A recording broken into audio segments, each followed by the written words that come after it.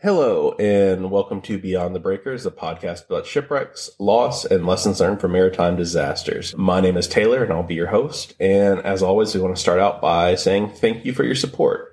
We're happy to be able to create something that you guys are enjoying, and we're definitely enjoying creating it. I wanted to shout out our social medias real quick. Beyond the Breakers podcast on Instagram. Our email is beyondthebreakerspod@gmail.com. And on Patreon, we are patreon.com/beyondthebreakers. And just a quick note that our podcast will always be ad-free, and money from the Patreon just goes towards making the show better. It goes for web hosting and research materials, that kind of thing. With all that stuff out of the way, I'll go ahead and introduce our co-host, Tanner. How you doing? I'm doing very well. How are you doing?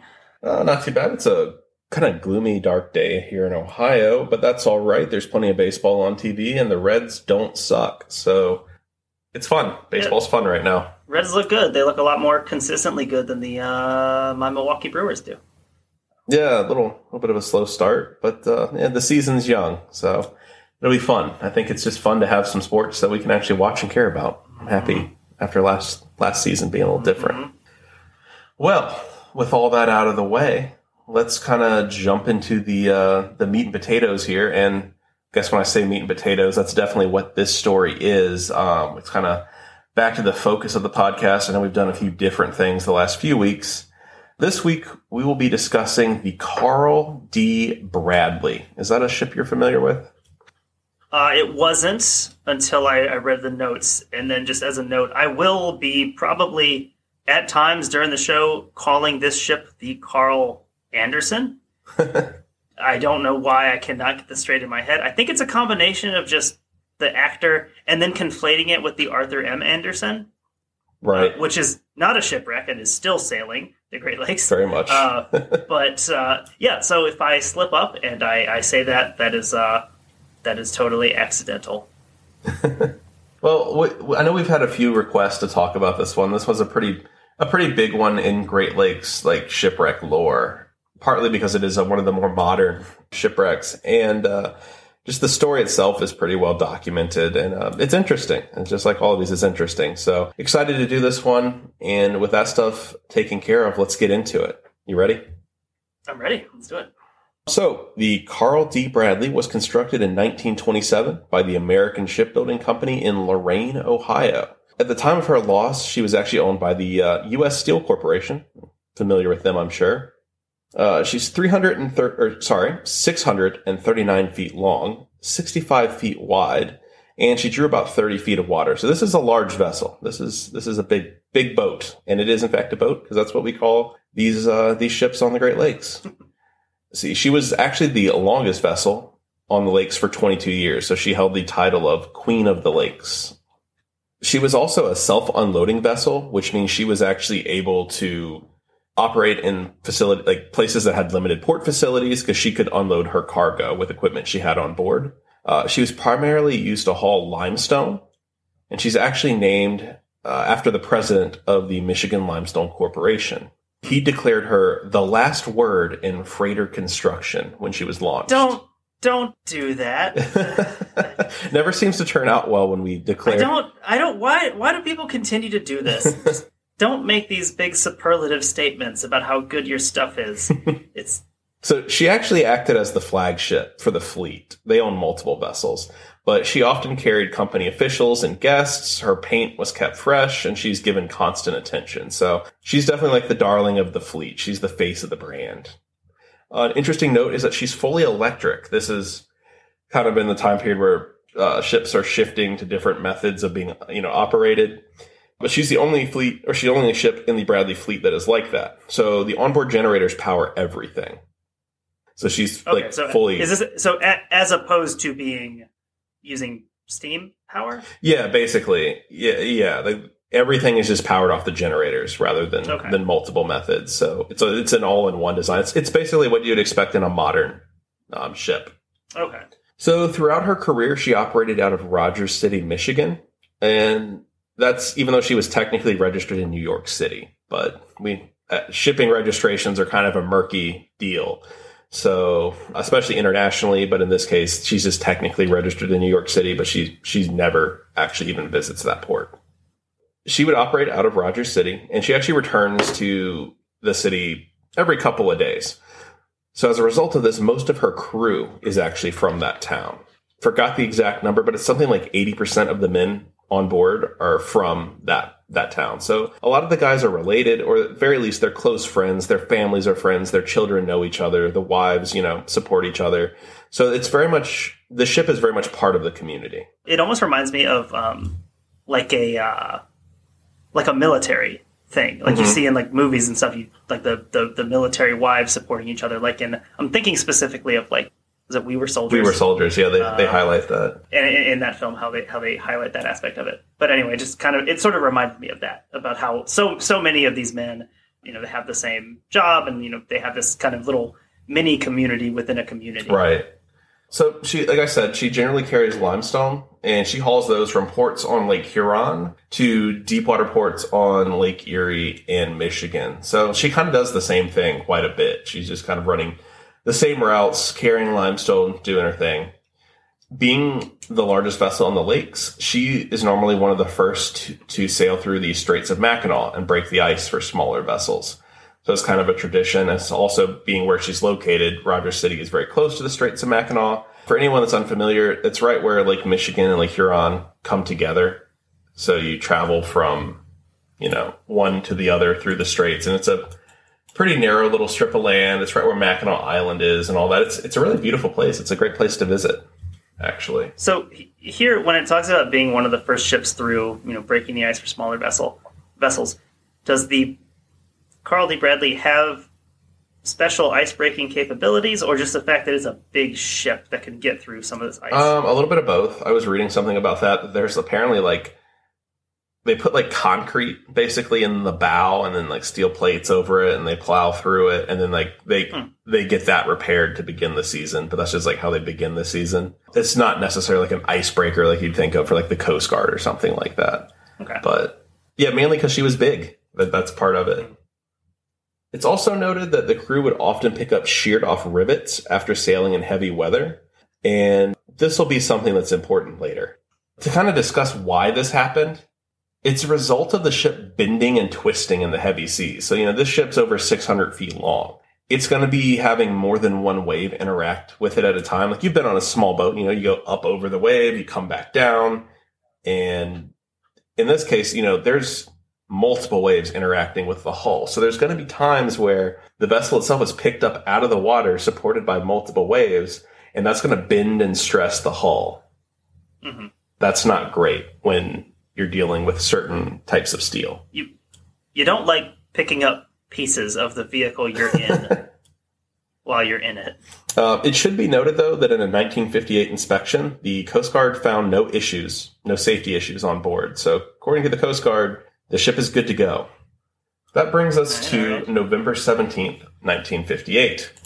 Anytime I give you a specific date, that's usually not great. Specific dates are bad. Specific times are worse. We'll get to some times in a second. So on November 17th, she delivers a load of crushed stone to Gary, Indiana. So she's at the very south tip of Lake Michigan when this story starts. So she's then to set sail to Manitowoc, Wisconsin, which is not too far from where you're at, actually. So the plan was that she would go to Manitowoc, she'd be laid up, and they'd actually overhaul the cargo hold. And she was set to have some pretty major repairs done to modernize and to, strengthen the hull to make sure everything was good.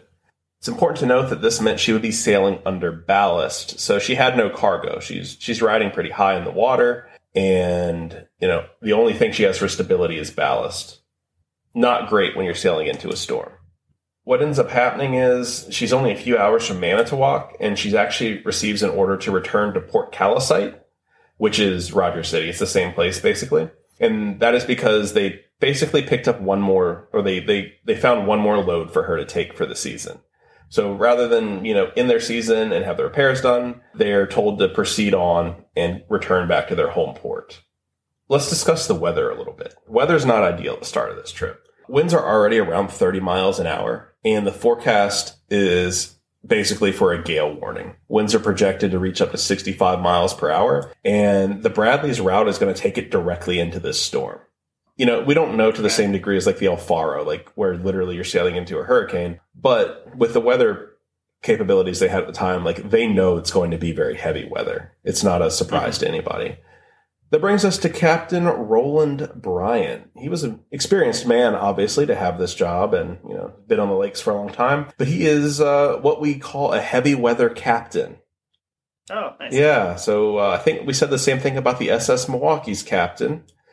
Bad Weather Bob. Bad Weather Bob, that's right. And I think it should just be noted that these Great Lakes sea captains aren't afraid of a whole lot.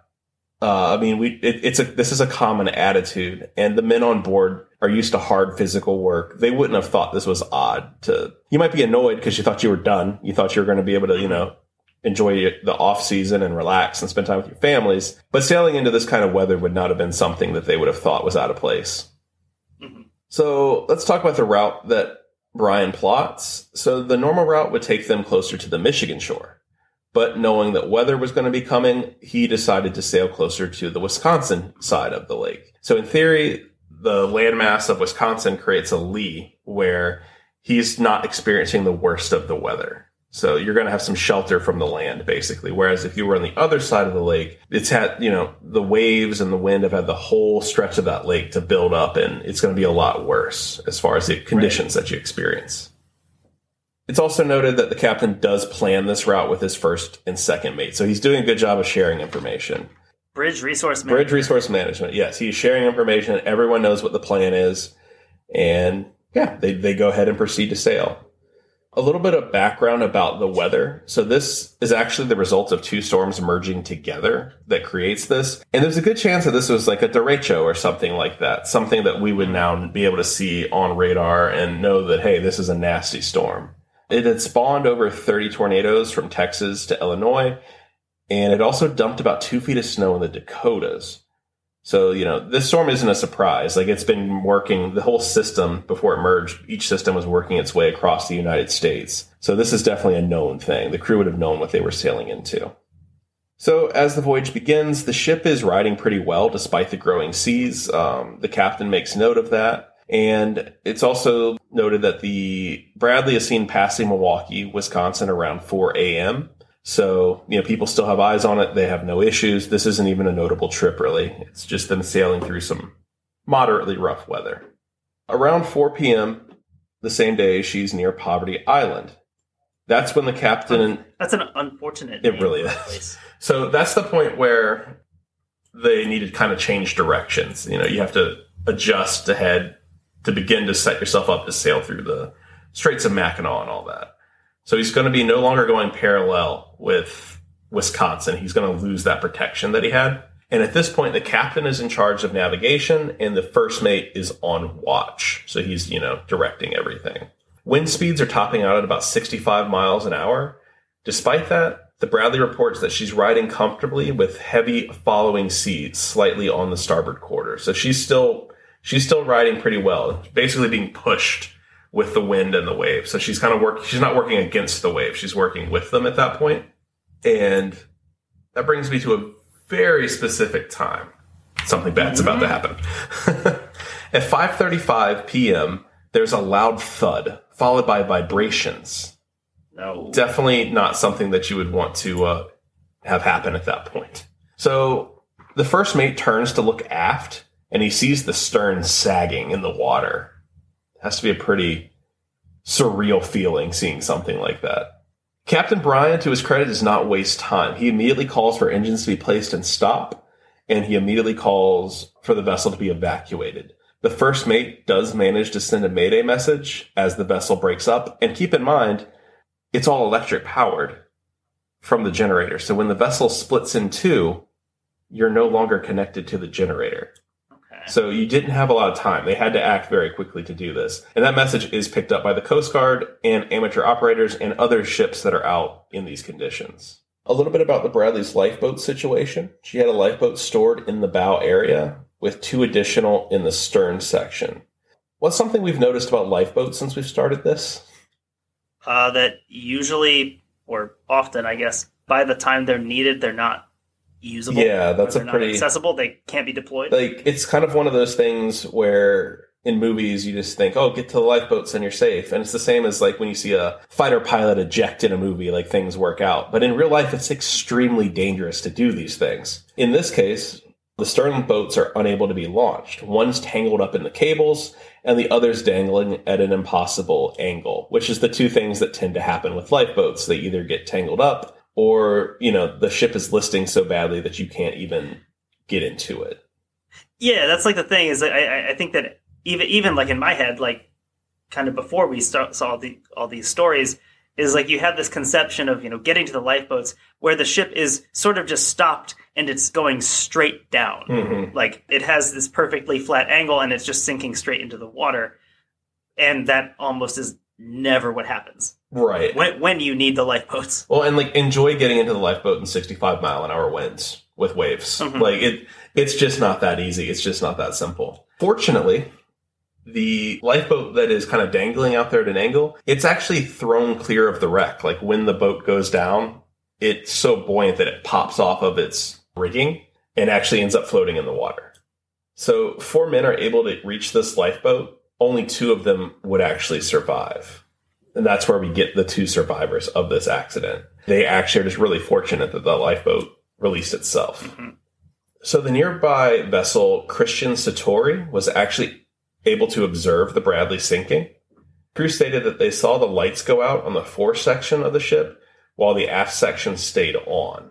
So that's, again, like when it's separating from the generator.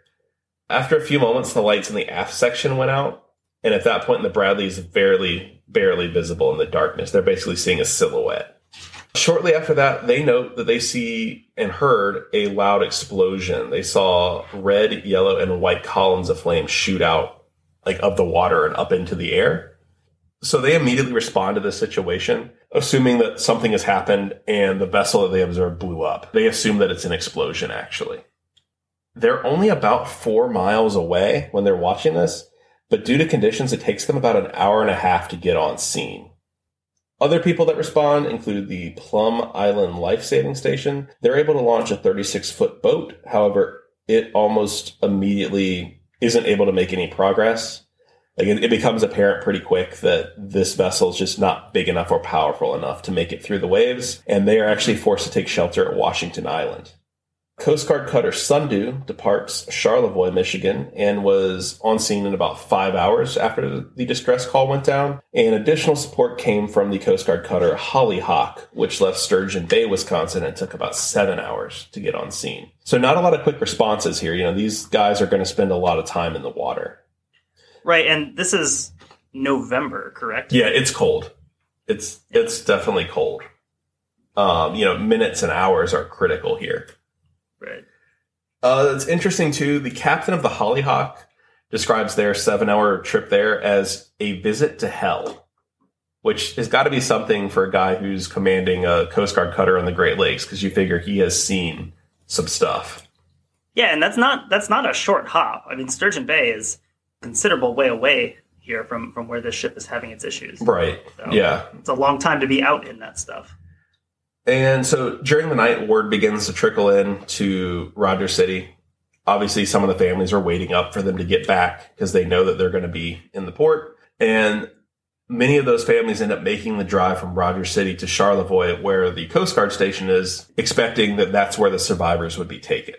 So, it's getting to be a kind of complex situation. You've got family members pretty quickly realizing something's wrong. And, it's a big event locally. It's a big thing. So at 8:37 on the morning of November 19th, the Sundew finds the forward life raft of the Bradley. At this point, the raft would have been in the water for about 15 hours, and it's found almost 17 miles away from where the Bradley broke up. And at the time of its discovery, 3 men are actually found alive.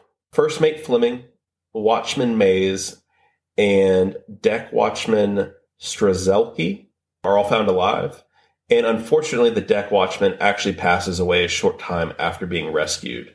And this is like when we talk about how minutes matter as far as rescue, especially in these extreme conditions. It's very unfortunate that they're able to find him alive, but just not quick enough that he can be saved. Right. Fortunately, because we do have survivors, though, we're able to kind of get their account of what happened. The survivors state that they fired 2 flares almost immediately after the Bradley went down. They fired a third, but it was wet and didn't function properly. These are the columns of flame that the Christian Satori saw. Okay. They literally watched them shoot off distress flares, but assumed it was an explosion. The survivors also indicate that the Satori passed within 100 yards of them without seeing them, which is pretty crazy. Can you imagine how deflating that must be?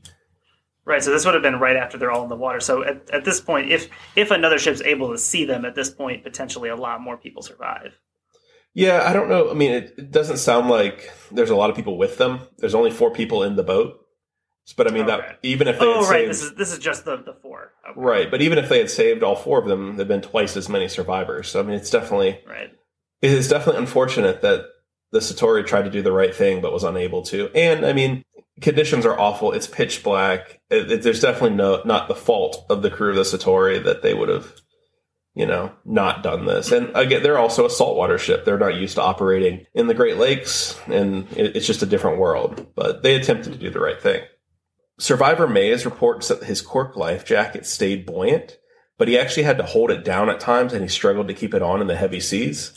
So, he's not buoyant. The life jacket is. It just wants to separate itself from him. It's almost working too well. Mm-hmm. Throughout the day of November 19th, 17 additional bodies are recovered, and all of them are found wearing life jackets. So it is clear that once the captain realized something was wrong, he did everything he could to try to have his crew survive, given the options that they had. It's clear that he gave the order to don life jackets and abandon ship. There were also many life jackets that were found floating, and they're still laced up. That means that they slipped off of the men who were wearing them. So the same issue that we talked about, that first cork life jacket, where it's basically just trying to come off. And honestly, these are probably about the exact same as the ones that the Milwaukee had. Like, not a whole lot had changed in that time period between them. Mm-hmm. So, I mean, I don't know, it's really unfortunate. Like, you see something like that, like a floating life jacket that's laced up, and like what that implies it's a very tragic thing. As I said, only 2 men end up surviving the sinking, and in total, 33 men are lost, and 15 of these men's bodies are never recovered. So, there's 15 people still missing to this day, probably working down in the engine room, places like that. They probably never even had time to get off of the ship.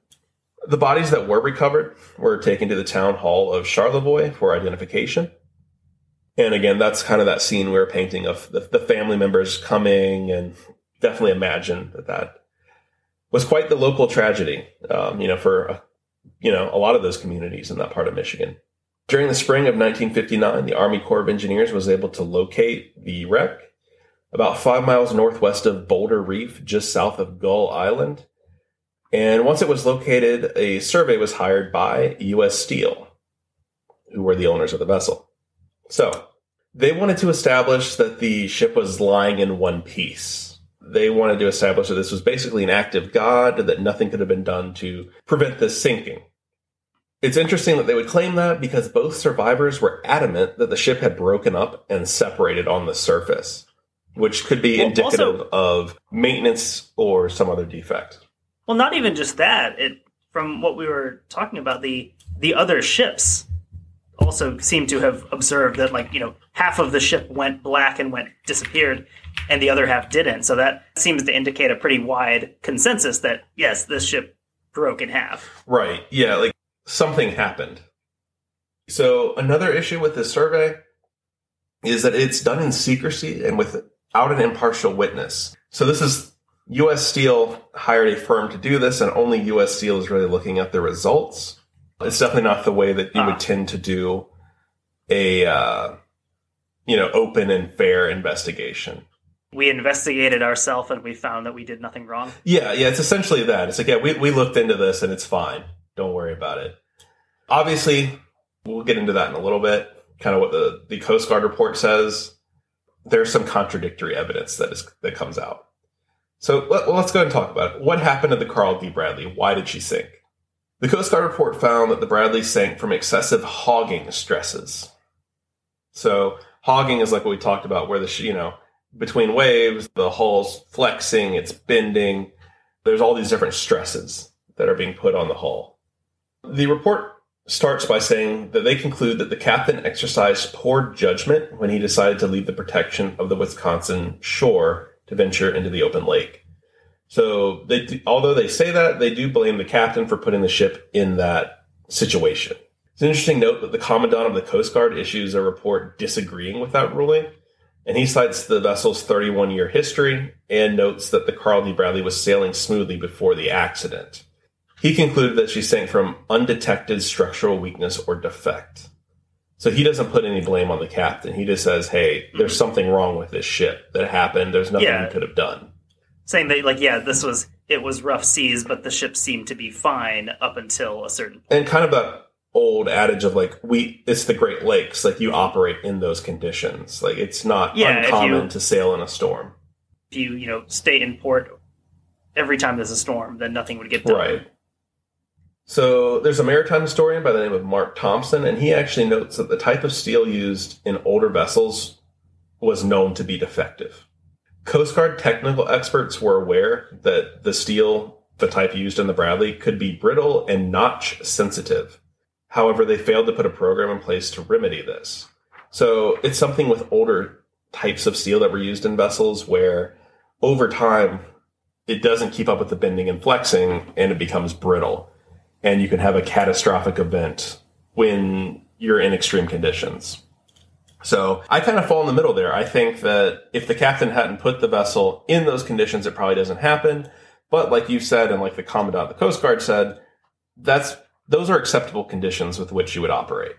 It almost seems to me like even if the captain had not put them in that position for this particular storm, just given the nature of, we'll talk about the structural defect, wouldn't it have probably happened at some point? Yeah, I mean, it's a repetitive use thing. It's like when you see like an explosive decompression event in an airliner where something maintenance-wise was neglected, and it's just a matter of how many pressurization cycles it goes through before it fails. And that's what you're looking at here. There's just one big catastrophic failure at a certain point.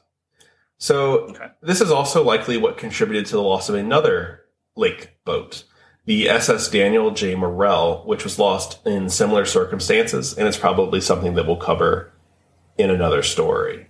It's just interesting that a lot of these ships sink under similar circumstances. There's also some thought that the Edmund Fitzgerald, it would have been at the same time and place as these vessels. Right. So it would make sense. Yeah, I imagine if one of these ships suffers from a certain defect, many of them probably do because they're probably constructed under similar circumstances. Right, yeah. And that's like when you see a picture of the Carl D. Bradley, like it's the classic Great Lakes freighter, like what you think of when you think of a Great Lakes freighter.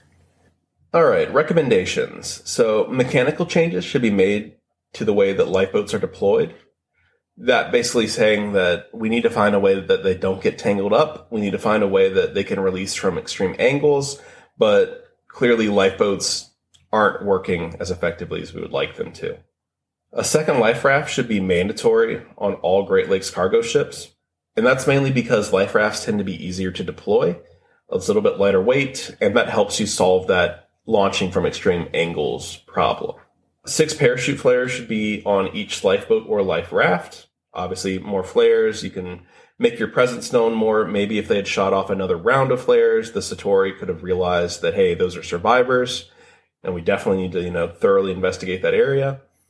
Also, cork and canvas life jackets should have a strap between the legs to help solve the problem of the jacket slipping off, and also a collar to support the neck. Basically saying, for life jackets to be an effective tool, they have to function more, efficiently. They've got to stay on. They can't just be a hole in a piece of cork. And then in 1968, the NTSB recommended the Coast Guard take action to implement a progressive structural renewal plan on ships constructed before 1948. Basically saying, hey, we've got to do something about this. We can't have ships randomly breaking apart as they are sailing. And this also has to do with some of the Liberty ships that were sailing still at this time. Like, we'll talk about the Marine Electric at some point. It's a very similar situation there where the ship just breaks apart. Like, it just comes apart. looking into it, there's a lot of commonalities with this incident as well. So this was definitely a known thing that needed to be taken care of. All right, let's talk about the legal action that ensues from this case. At the time of her loss, the Bradley is insured for around $8 million. And this is actually the most costly shipwreck in Great Lakes history at this time. As a result, U.S. Steel offers a settlement of $660,000 to the families. And that is not per person. That is just a lump. I was going to say, is that per person? Because even that seems a little bit low. Yeah, even for the time, that is not a ton of money. Yeah. Even adjusted for today's money, that's for everyone to share. Family members felt that U.S. Steel was trying to avoid, fault in the incident, and they do not accept that offer. The company maintains that the loss was an act of God. As a result of this, 10 families sued, seeking over $7 million. And it's interesting timing of when this court case is settled. It's actually settled by U.S. Steel just prior to the Coast Guard report coming out. So I think once it becomes obvious that U.S. Steel is going to have some problems in this Coast Guard report, they decide to double their offer, and they get the families to settle for $1.25 million, which I think we did some rough math. How much was that? I think we talked before the show. I think we said it was like 11, 12 million. So, I mean, a lot of money, but not a lot of money when you are trying to value someone's life. What value do you put on that? Right. So that kind of ends the legal side of it at that point. There have been a few wreck surveys done. Jim Clary, a marine author, and Fred Shannon, a maritime explorer, led 2 expeditions to the wreck site. Their goal was to prove the survivor's account that the Bradley broke into. And survivor Frank Mays is actually able to participate in these 2 surveys on the site. So the first expedition is in 1995. They end up being unable to prove that the Bradley broke up due to visibility, but they actually have a submersible. So they're under there, able to interact with the wreck. Mays was able to place a plaque on the wreck as a memorial to the crew. So although they aren't able to prove anything, it's still a productive exploration, and they're able to investigate the site. This was interesting to me because it talked about the poor visibility. And this, I guess, kind of highlights how poor the visibility can be down there, in that, so they were able to find the wreck, obviously to put this plaque there, but not able to prove that it was in 2 pieces. So showing how little of the area they can see, I guess, is what this it sounds really absolutely terrifying to be down there. That's why I don't do it. So a second expedition was conducted in 1997, this time with a remote operated vehicle. So they weren't going down there, but they had a drone basically that they're controlling. So they're able to obtain underwater video of 2 sections of the Bradley sitting upright in about 380 feet of water. So at this point, they're able to firmly establish that the vessel's broken into. I'm assuming with that remote operated vehicle, they're able to get into places that they wouldn't have been able to otherwise. And you're able to see more, do more dangerous things, since you're not risking anyone's life to do it. They actually have a quote from Frank Mays. He says, "I saw it go down in 2 pieces on the surface, and now I've seen it in 2 pieces on the bottom of Lake Michigan." So he gets the vindication that he was correct when he experienced that, and he was correct when he saw it go down in 2 pieces. Probably helped bring a little closure to him for what that's worth, because I'm sure that it had to be quite the experience when you're getting interviewed by lawyers and insurance people and being told, you didn't see what you thought you saw. And all that. Yeah, it's a classic legal situation where you've got the 2 survivors and other ships saying, yeah, we saw this in 2 pieces. And then you've got U.S. Steel and their lawyers. None of them were there. No, you didn't. Yeah, I've heard a little talk of a movie potentially around this story, which I feel like you could probably do, because you could kind of have the action adventure in the beginning with the wreck and everything and the survival in the water. And then you've got the legal stuff that ensues afterwards. Mm-hmm. There's so much. They literally did that for the Miracle on the Hudson movie. It was 3 minutes of action in the courtroom. You could at least have a little more action in this one. Hey, if something like that happens, that would be pretty interesting. I don't think Great Lake shipping gets a ton of pop culture, clout too often outside of the occasional wreck of the Edmund Fitzgerald interest that happens. But, yeah, it would be interesting to see a movie like that, I think. We need to counteract the Great Lakes erasure that happens. So kind of my concluding thoughts here. It's pretty obvious that the loss of the Carl D. Bradley was absolutely devastating for Rogers City, Michigan. The vessel is a massive part of the town's identity and economy. And, it's not the most famous shipwreck outside of the Great Lakes shipwreck kind of culture that exists. I don't think it's something that's in pop culture by any means, but it's still just utterly tragic for those local communities. And it is something that's still a part of their identity today. And there's so many small towns around the Great Lakes that, are like that are united in a tragedy, or at least united in the idea of Great Lakes sailing and commerce. It's a really interesting community, and it's definitely just another story that I think is worth sharing. What other thoughts came to your mind as we were discussing? Well, when I read the notes and when we were discussing, and I think the most salient detail of this is the community aspect of it. Like, obviously, this is business. This is a ship and crew doing its job. But at the same time, this is a community of Rogers City, Michigan, that is very heavily invested in this endeavor, in this commercial endeavor. So when the ship sinks and you lose so many people from the same community, it's especially tragic. Sort of cohesiveness of the crew, it kind of adds an extra element to that. And what it reminded me of, obviously the situation is different, but it reminded me a lot of PALS battalions. World War I. From World War I. How in Britain, they have these volunteer drives to say, hey, you can sign up and you can go fight and you can be with all your friends and all your neighbors, all your buddies. And that's great, during training and deployment. But, when you get to summer 1916 and it's the Battle of the Somme, and you start losing 100, 200, 400 people from the same community in the span of an hour or minutes in some cases. It has that same level of just community devastation. Right. Like it's not that one person or one family is grieving in the community. It is quite literally, it's impossible to be a part of that community and not be directly affected by this tragedy. Yeah. And I was reading one of the articles about this wreck, and it just listed out the numbers of how many people in this one not very large city in Michigan, how many people lost a father or a brother or a husband or a son, here just because of this one ship going down. Where, if you look at the raw numbers, it's not the worst shipwreck ever. It's in the 30s. But in terms of what that does to a community when it's so concentrated like that is really...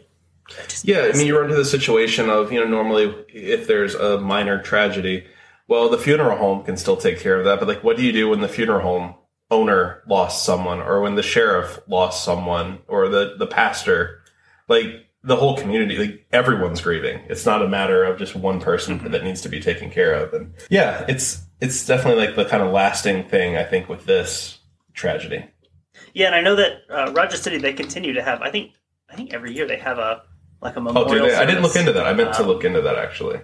They just had, or not just, but they had the 50th anniversary not too long ago. But I think they continue to have a museum and a memorial service for that. Because even this long after, it continues to be something that still has effects. You have people who probably lost a grandfather or a great uncle or whatever it may be in this, and it still continues to have its effects. Yeah, definitely. I'm glad we did this one. This is one that I know a lot of people wanted I've seen from Instagram and stuff like that. And I get it. This is definitely the traditional Great Lakes shipwreck story. It has all the elements of blue collar, hardworking guys, and still kind of that glory age of industrial might in the American economy and everything. This is still a very important job that these guys are doing, It has that element of, not to get too into the class struggle here, but it has that element of, you have these hardworking people doing basically everything they can and more or less doing everything the right way. We even talked about the captain, how this is a case where the captain, upon realizing that the ship's in danger, does all that he can to save his crew, at least getting them in a position to survive. Whether they end up living or not, he puts them in a position where they can. So we have these people, doing their jobs and getting things done to the best of their abilities, and then we have our evil scheming U.S. Steel trying to cover things up and say we did nothing. Yeah, wrong. You can definitely see where the potential for a movie is in that. There's a lot of sort of classic storylines in play there. Yep, I think it's definitely an interesting story. I know we didn't get into all the little details in 45 minutes, but there's definitely a lot of resources out there. We'll link to some of those, and we just really appreciate you guys listening and everything and taking the time to check it out. Feel free to let us know how we're doing, or if you have any recommendations, feel free to send them out. We'll definitely take a look at those. Hope everybody has a great week, and thank you for listening.